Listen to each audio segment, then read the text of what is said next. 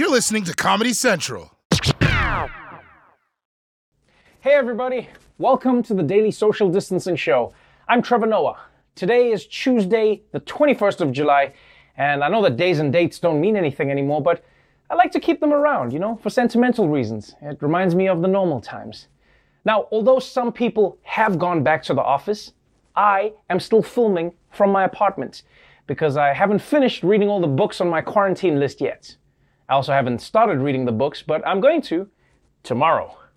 Anyway, on tonight's episode, pennies can now make you rich. Queen Elizabeth might need to go get a gun, and America debates whether to allow coronavirus to go back to school. So let's do this, people. Welcome to the Daily Social Distancing Show. From Trevor's couch in New York City to your couch somewhere in the world, this is the Daily Social Distancing Show with Trevor Noah. Ears Edition. Let's kick things off with some good news. I'll give you a moment to remember what that is. When the coronavirus pandemic hit, scientists said it could be a year to 18 months before we got a vaccine. But just like high school seniors on prom night, things are moving faster than expected. Encouraging news as several companies rush to develop a vaccine against the coronavirus. There are promising results in early trials of at least 3 potential vaccines. One is being developed by the University of Oxford and AstraZeneca. Results suggest that vaccine is safe and has produced an immune response in patients. Another vaccine by Cancino Biologics was shown to produce antibodies a month after vaccination. Meanwhile, promising results from Pfizer and BioNTech on another vaccine. The results are similar to some of the 23 other vaccines that are already on human trials. Oh man, this is exciting. Not 1, not 2, but 3 vaccines? And isn't this the story of life? One moment you have too little, and the next moment you're overwhelmed with options. 3 vaccines? Which one do I choose?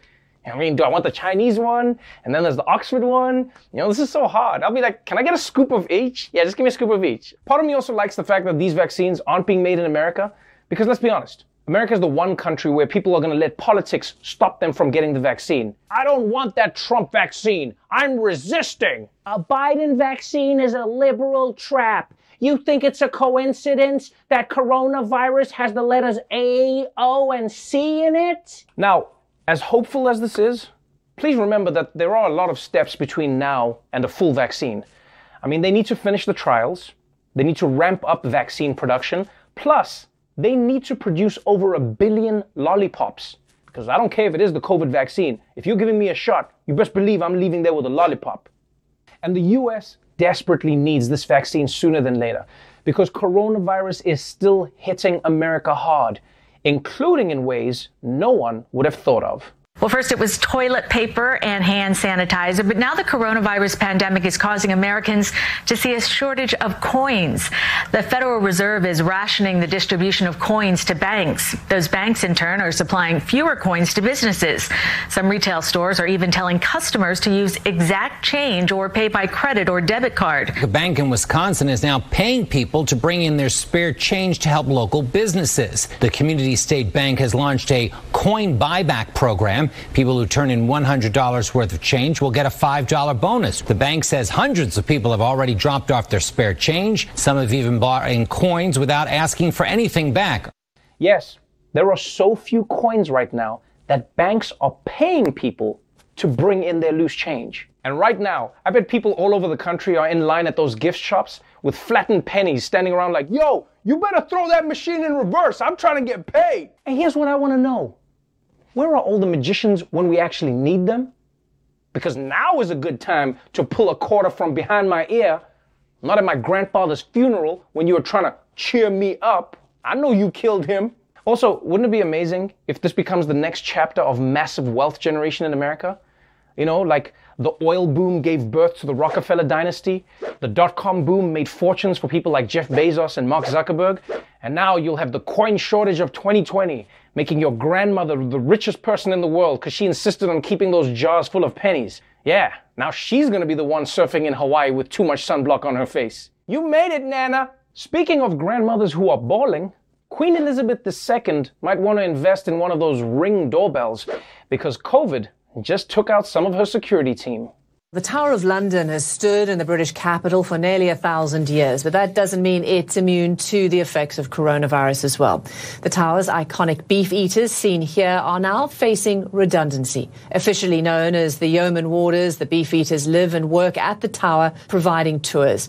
The organisation that runs the tower says the pandemic has dealt a, quote, devastating blow to its finances. Some of the approximately 36 beef eaters could lose their jobs. Yes. The world-famous beef eaters are losing their jobs. And I don't get this. The same people who have a tower full of jewels can't afford to pay a few guards' salaries? Yo, man, just go pawn one of those stones in your crown. You can pay everybody's salary. Or put up one of your 3 castles on Airbnb.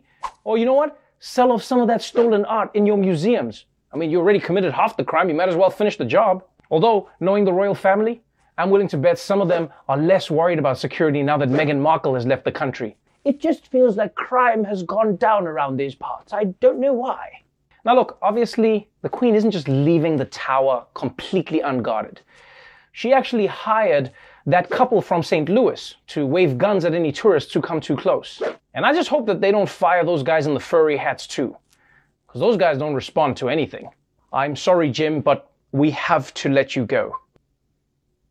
Jim, we're firing you. Jim? Jim. Oh, forget it. I'll just grab a selfie. What's funny is they put like the hat on my, but I've already got one. Like, those are just afros that have been cut. Anyway, moving on. Right now, the big news is out of Portland, Oregon, the first city to legalize marriage between a bookstore and a bike shop. Portland has now seen more than 50 straight days of Black Lives Matter protests. But over the last few days, something new has been happening, with more and more protesters facing off against heavily armed law enforcement in some very dramatic ways. Moms gathered singing "Please Don't Shoot Me" last night, but local media says federal agents again used tear gas, flashbangs, and pepper balls to disperse the crowd.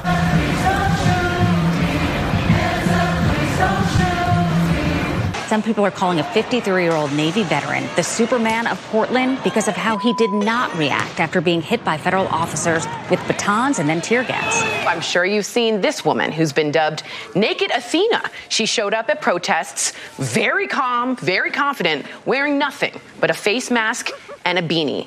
And just so you know, she's wearing courage, and the police did disperse when she just sat there and showed her body. Protesting naked? Now that's bravery.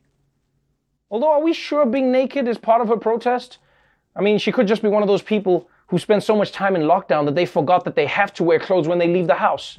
Again, I'm sorry to everyone in that bodega, all right? I was just popping in to buy some nuts. I didn't mean for everybody to see mine. And how dope are those moms? You know your protest is picking up steam when your mom shows up. My Jeremy wants to fight the system, because this guy is a real ACAB, right, Jeremy? Mom, I told you I can defeat fascism by myself. God! What's behind this new wave of protests in Portland? Well, they're reacting to a recent move by the Trump administration that has put the whole city on edge. You see, for months, local officials there had been allowing peaceful demonstrations without too much interference. But President Trump was not happy about that. So he decided to send in the feds, which led to scenes like this. A crisis unfolding in Portland, Oregon, after videos surfaced online that showed masked and camouflaged federal agents detaining peaceful protesters. Attorney General Ellen Rosenblum says federal officers are the ones escalating the violence. She's now suing several federal agencies for actions like this. What is going on? We need to know. Who are you? 3 or 4 or 5 of them jumping out of the unmarked vans at night, grabbing people off the streets, putting them into their vans. Man, that sounds less like democracy and more like an episode of Narcos. Unidentified soldiers throwing protesters into an unmarked van on the streets of Portland? Like, I don't care who you are. Nothing good has ever come from an unmarked van. It's never like, get in the van, get in the unmarked van, we're going to Disney World. And how are people even supposed to tell the difference between being arrested and being kidnapped? Because I don't know if you've noticed this, but in America, random dudes walk around in camo gear holding guns all the time. I mean, can you tell which of these is a federal officer and which one is doing Army Man cosplay? Because I can't. So if you ask me, there's only one solution here. And that solution is that everyone should dress up in camo. That's the only way everyone's going to be safe. That way, when they come to arrest you and throw you in their van, you can be like, no, I'm arresting you and throwing you in my van. And then things will get so confusing that eventually you get thrown in your own van and you can just drive home. Now, if you're sitting at home wondering, why should I care about this, man? It's happening in Portland. I'm not even a hipster. Well, now Trump says that he's planning to send these secret police to cities all across America. So you might want to get naked and call your mom because shit's about to go down. We have to take a quick break, but when we come back, we'll try to solve that age-old math question. If a country has 3 million coronavirus cases, but one idiot in the White House, when will schools reopen? Stay tuned for the answer. Welcome back to the Daily Social Distancing Show. It's no secret that the United States has not been handling the coronavirus well. On the failure scale, it rates somewhere between Fire Festival and white girl rapping at karaoke. And one person who has not been making things better is Donald Trump, President of the United States, and reason you can no longer wear a red baseball hat. For months now, health officials have been saying that everyone should wear a mask when they're out in public. And Trump has replied, no thanks. But now, it's his idea. This morning, facing an uphill battle for re-election, President Trump with a course correction, now offering a direct appeal to Americans to wear a mask, tweeting this photo and writing, many people say that it is patriotic to wear a face mask when you can't socially distance. There is nobody more patriotic than me, your favorite president. A White House official says the picture was taken during his recent visit to Walter Reed, the only time he's worn a mask in public. Yes. There's nothing more patriotic than waiting for 140,000 people to die and then grudgingly becoming the last person in America to put on a mask. And you know, no matter how many times he does this, I'm always amazed at how shamelessly Trump shifts his positions and then acts like we're the ones who were slow to catch on. You know, I was the first person to call it a pandemic when nobody knew what it was, and I wore a mask before anybody. In fact, I might have invented the mask. I'll ask Kaylee to check. Can we get Kaylee to check on that, please? I invented it. No one knew what it was. I said it's a mask. Mask. But while President Trump struggles with literally the easiest possible thing, everyone else is focused on a much more difficult problem. What to do about reopening schools. And it's the subject of our new segment, Class of COVID-19.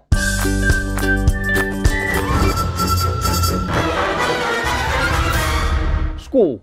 It's how America's TikTok stars spend their mornings. As the new school year approaches, COVID-19 has made things more complicated than your math teacher's comb over.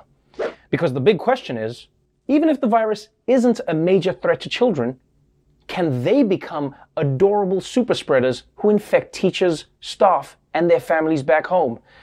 Well, now we might be getting some answers. As many school systems weigh their options and evaluate data, a large and systematic new study out of South Korea suggests kids younger than 10 spread the disease less, about half as much as adults.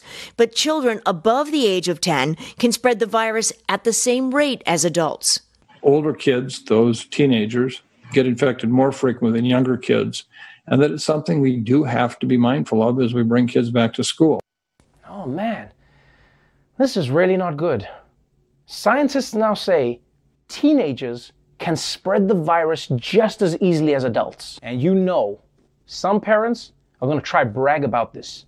You know, little Timmy is only 13, but apparently he spreads COVID at a college level. And I don't think any of this should be surprising to anyone. Like, I'm not a scientist, but of course, teenagers can spread coronavirus everywhere. Just look at how well they spread rumors. But the last time, guys, I did not pee my pants in math class, okay? I peed them in English in first period. So look, this isn't great news. The only silver lining is that it might at least help stop bullying. I'd shove you in a locker right now, but my nana has a compromised immune system. So clearly, if kids go back to school, there's a good chance the virus is going to spread even more.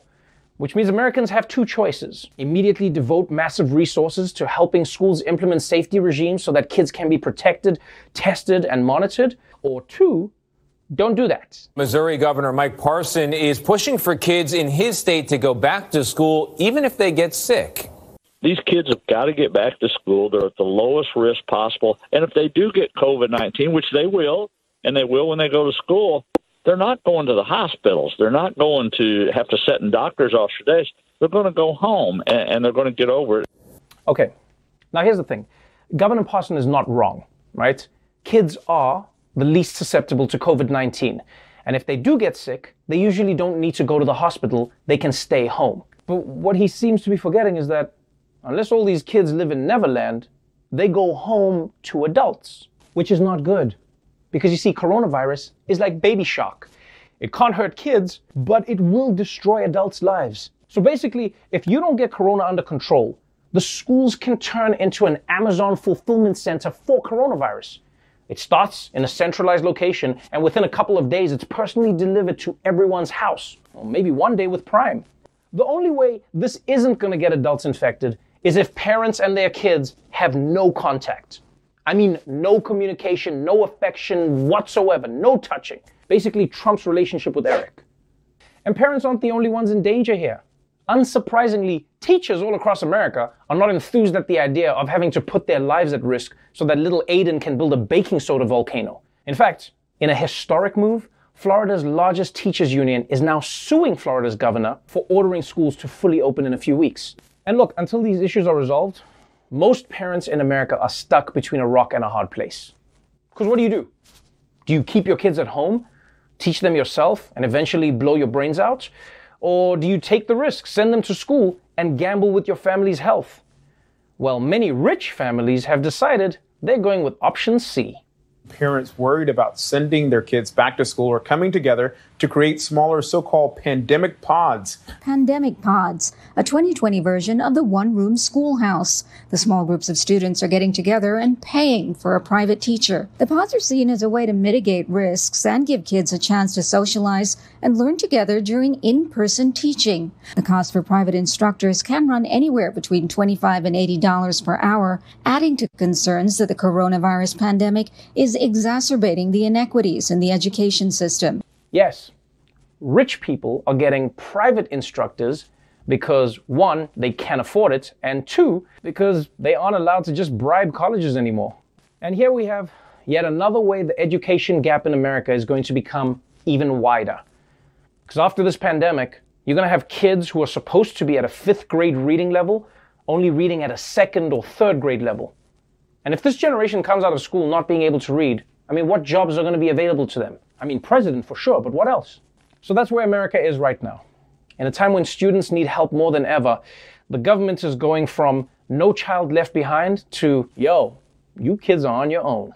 Don't go away, because after the break, Roy Wood Jr. and Michael Costa go into the NBA bubble, and then we'll be chatting to the reggae legend, Buju Banton. We'll be right back.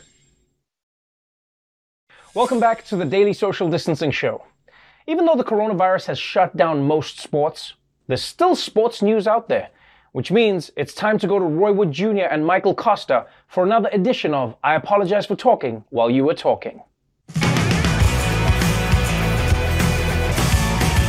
What's up, sports fans? I'm Roy Wood Jr. He's Michael Costa. Sports is back, which means we are back. Costa, are you amped to be talking sports again? I can't hear you, bro. You're on mute.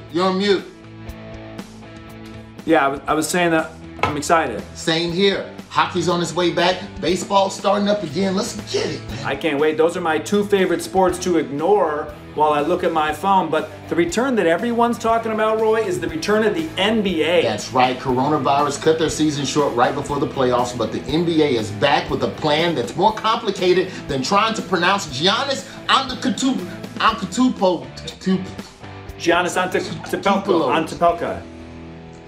The NBA hopes to shield the rest of its season from COVID-19 by keeping players and staff inside an isolation bubble. The teams will live, practice, and play in Orlando without outside visitors or fans. Players and staff from all 22 teams participating will be sequestered in a so-called bubble at the ESPN Wide World of Sports complex at the Walt Disney World Resort. League officials hoping that will keep teams safe. The league lays out in great detail everything from how the players will work, play, relax, eat, as well as be monitored for COVID-19 when play resumes. There's going to have to be consistent surveillance, on a daily basis to make sure that people who are negative for coronavirus stay negative. That's right. The NBA is going to finish their season playing inside a bubble. And Roy, I love this idea. It reminds me of sleepaway camp growing up. Playing games, spending all your time together, your most trusted friends, shoving Q-tips up your nose while you sleep. Wait. Camp? Yeah. Because what I'm hearing is a bunch of mostly black dudes locked up under constant surveillance. This is basically prison with less defense. And whose idea was it to bubble up down in Florida with all the cases spiking down there? What was the second option? What, to have the season in the middle of a Trump rally? Roy, it's fine. They're in a bubble. A bubble. Yeah, and if they respected the bubble, it could work. But the problem is that players are already breaking the rules.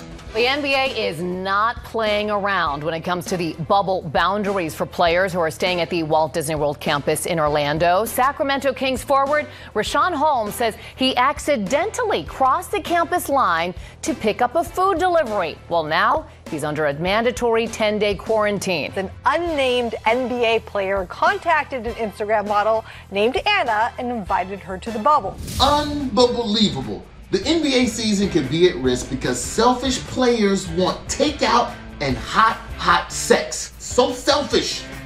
So hot. It's incredibly hot, Roy. But breaking quarantine for outside food is just unnecessary. They've already got great food options in the bubble. Look at this delicious meal Denver Nuggets player Troy Daniels tweeted out. It's a cornucopia of culinary delights. Arugula, 2 bags of chips, watermelon, a roll in a giant plastic bag, a smaller thing of watermelon. Roy, that's at least 11 calories right there. The point is, they haven't even started playing games and the bubble is already falling apart. Costa, this season is going to be like you having sex with an Instagram model. It's going to end prematurely. Not so fast, Roy. That was in private, I told you that. But if you look at the numbers, it's actually pretty promising. The NBA had 0 positive cases in its recent round of testing. The league testing close to 350 players living on the NBA campus at Disney World. All of the tests coming back negative. Damn, I didn't know it was working. Yo, let me in that bubble, NBA. I gotta get in there. I'll do whatever it takes, NBA. I'll be a water boy. I'll be the kid that mops up the sweat underneath the basket. I'll be Anthony Davis's backup unibrow. Just whatever it takes. You got to let me in that bubble. You don't even have to pay me. I don't blame you for wanting a piece of that bubble, Roy. Not only is it the safest place in America right now, but based on the videos players have been sending out on social media, it looks like they're having a pretty good time in there.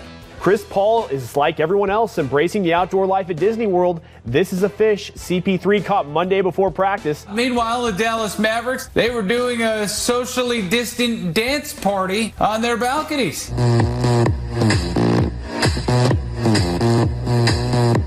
Myers Leonard getting in on the latest challenge. Leonard chugging beer for the second week in a row. This has got to be less than a second for this shotgun.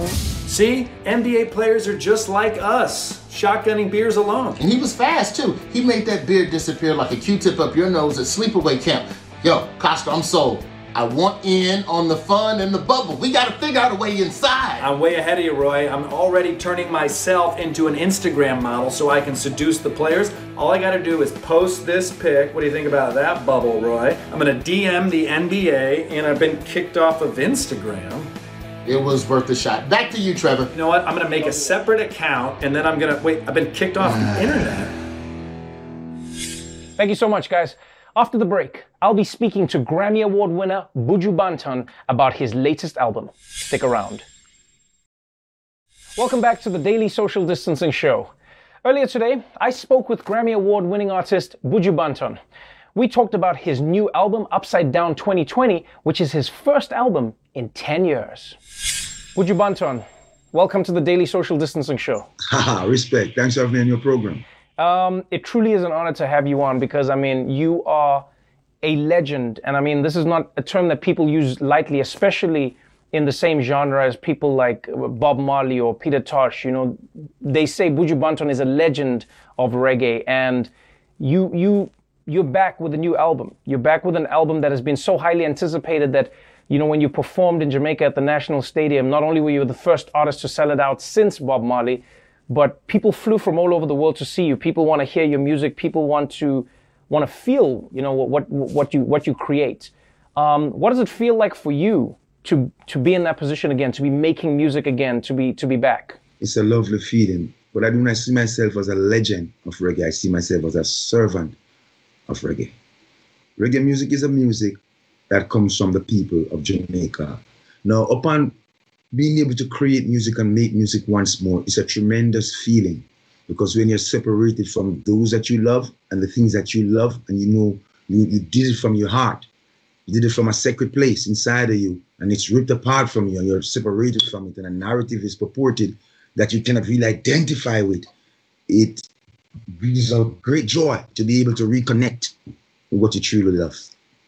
So coming home and see my people in the National Stadium to celebrate that moment with me, and people from all over the world, it was like Noah, not Trevor, building an ark.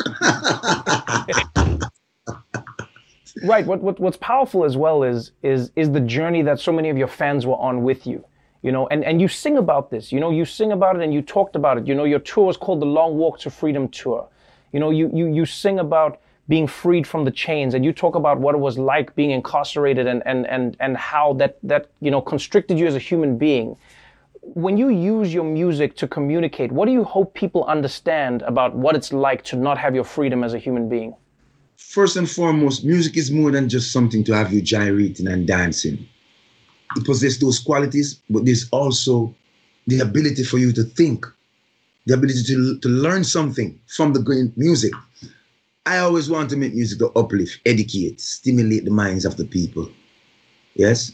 And we will not cease from doing that, because that gives us a tremendous joy. Yes? When we can communicate with the people and bring that music to the people. So we always try to make sure that whenever the people hear Buju Banton or see Buju Banton, positivity is a necessary ingredient that you're going to get. You're going to get music to gyrate, but you're going to get something positive. You know, what's interesting about, you say that music informs, but I would push back on you and I would say, not all music informs. Reggae has a rich history of being conscious, you know? Like reggae has always been like a music form where it seems laid back and relaxed, it seems airy, it seems like, you know, that's the vibe that people get. But when you listen to what's happening in reggae, it's talking about the world, it's talking about society, it's talking about the problems that we're dealing with. And it speaks about the people who are trying to rise up and take the man's boot off their neck. It speaks about the people who, after they rise up, they're still being hampered by the measures that are already in place to keep them in place. So this music, a lot of people relate to it right across Europe, right across Africa, right across the Americas, but it emanates here in Jamaica, and it must never ever cease from being the conversation starter. The album is called Upside Down 2020, and what I found most fascinating is you named it before 2020, and now we are truly living in an upside down 2020. Did you have a feeling that 2020 would be upside down? Or should we blame you for basically putting us in this situation with your prediction? Men is always looking for someone to blame. And maybe that's what when we start looking with him, we can find profound changes, you know, that needs to be made, and we can rectify them, you know. Upside down, our music, especially my music, has always been something that I see it as a gift from the great I Am, from a higher source, you know, the great God Almighty himself. So whenever I get the inspiration, I cannot hide the inspiration from the people who the message were meant for. As a servant, I must serve the people. So when we say God free the people over hills and over valleys, don't look for someone walk with a kid in his hand like the days of 2,000 years ago. It's the consciousness and the awakening and the realization of mankind that we are our brothers and sisters and live in harmony. So when you come to 2020, it's nothing less. It's the same inspirational spirit that flows through man, inspires man to make the music.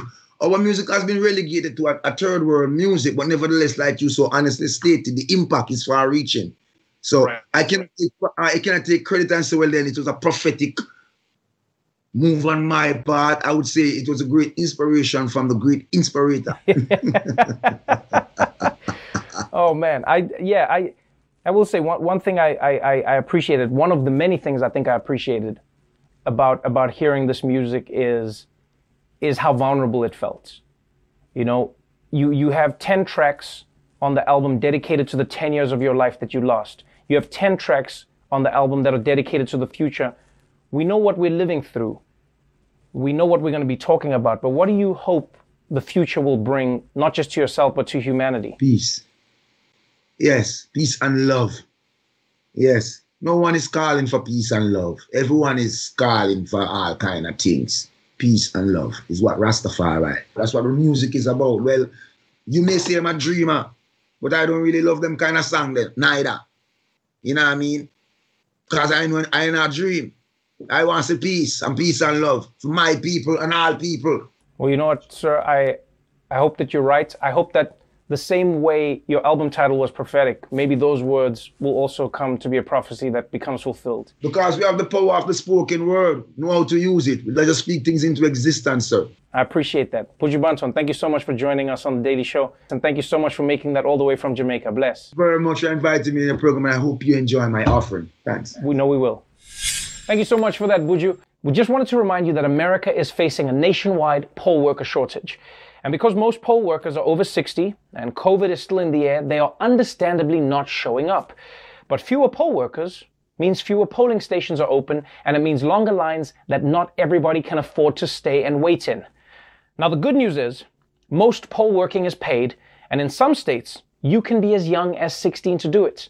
So if you're interested and you have the time, this is your chance to save your granny, protect democracy, and make some money too. The Daily Show with Trevor Noah, Ears Edition. Watch The Daily Show weeknights at 11, 10 Central on Comedy Central and the Comedy Central app. Watch full episodes and videos at thedailyshow.com. Follow us on Facebook, Twitter, and Instagram, and subscribe to The Daily Show on YouTube for exclusive content and more. This has been a Comedy Central podcast.